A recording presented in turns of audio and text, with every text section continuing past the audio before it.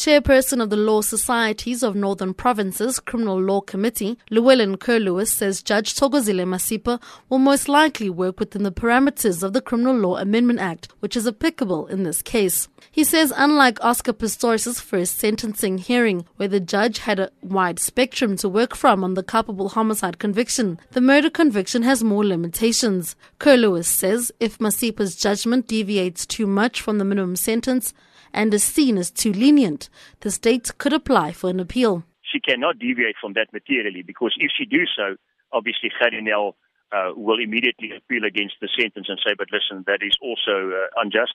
She did not comply with what is required from her in law.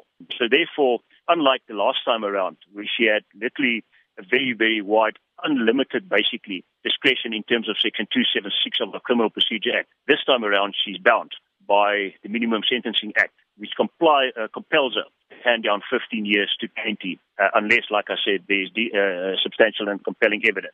The state is hoping to secure a minimum sentence ruling. Prosecutor Gerrie Nel argued that Pistorius failed to show remorse for his actions. He raised the fact that the Blade Runner's failure to testify in his sentence hearing, but managed to give an tell-all interview with the British TV channel, was proof of this. Nel also submitted that the interests of society, as well as the Steenkamp family's pain, should be taken into account. The deceased lost the most valuable asset she ever had, this is her life. She can never walk in court, my lady. We argue that the minimum sentence of 15 years ought to be imposed.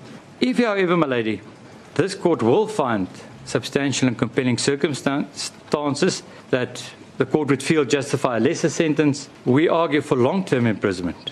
Pistorius' defense team highlighted his physical and emotional vulnerability as factors to try and persuade the court to deviate from a lengthy imprisonment term. They argued for a non-custodial sentence, submitting that the former athlete would be better suited serving a community through charity work. Lawyer Barry Rue argued that Pistorius is being punished continuously as he's still being vilified by society and lives with the guilt of killing his girlfriend. The accused has paid from the minute he fired the shots and will pay for this for the rest of his life. It's not going away. He lost his future with his chosen loved one. He has paid physically, losing his health. He has paid emotionally. We say he's a shell of the man that he was. We know in the evidence, not only by Professor Scholes, but also the pastor. And the pastor was never challenged on that. He's a broken man. Kerr-Lewis says from arguments submitted by the defense, there isn't enough compelling evidence that should persuade Judge Masipa to hand down a non-custodial sentence. That's why he tried to persuade the court of Oscar's vulnerability, because that is obviously a very important factor. And that could be the determining factor for her to decide, well, I'm going to deviate from the prescribed minimum sentence. And that can assist her in handing down a lighter sentence. Although I do not think that, personally speaking, that Barry Rue provided the court with sufficient evidence to materially deviate from what is expected by the legislator. So if she hands down a sentence anything between 11 and 14 years, that should be spot on.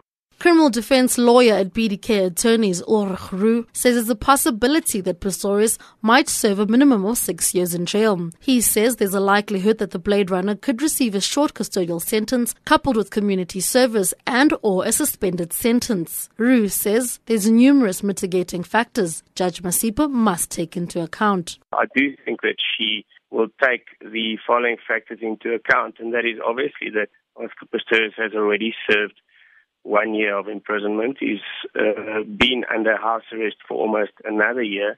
The Supreme Court of Appeal convicted Oscar Pistorius of murder dolus eventualis. But in their judgment, they still said that he did not act on the evening with any hatred, malice, or vengeance when he acted in the way that he did.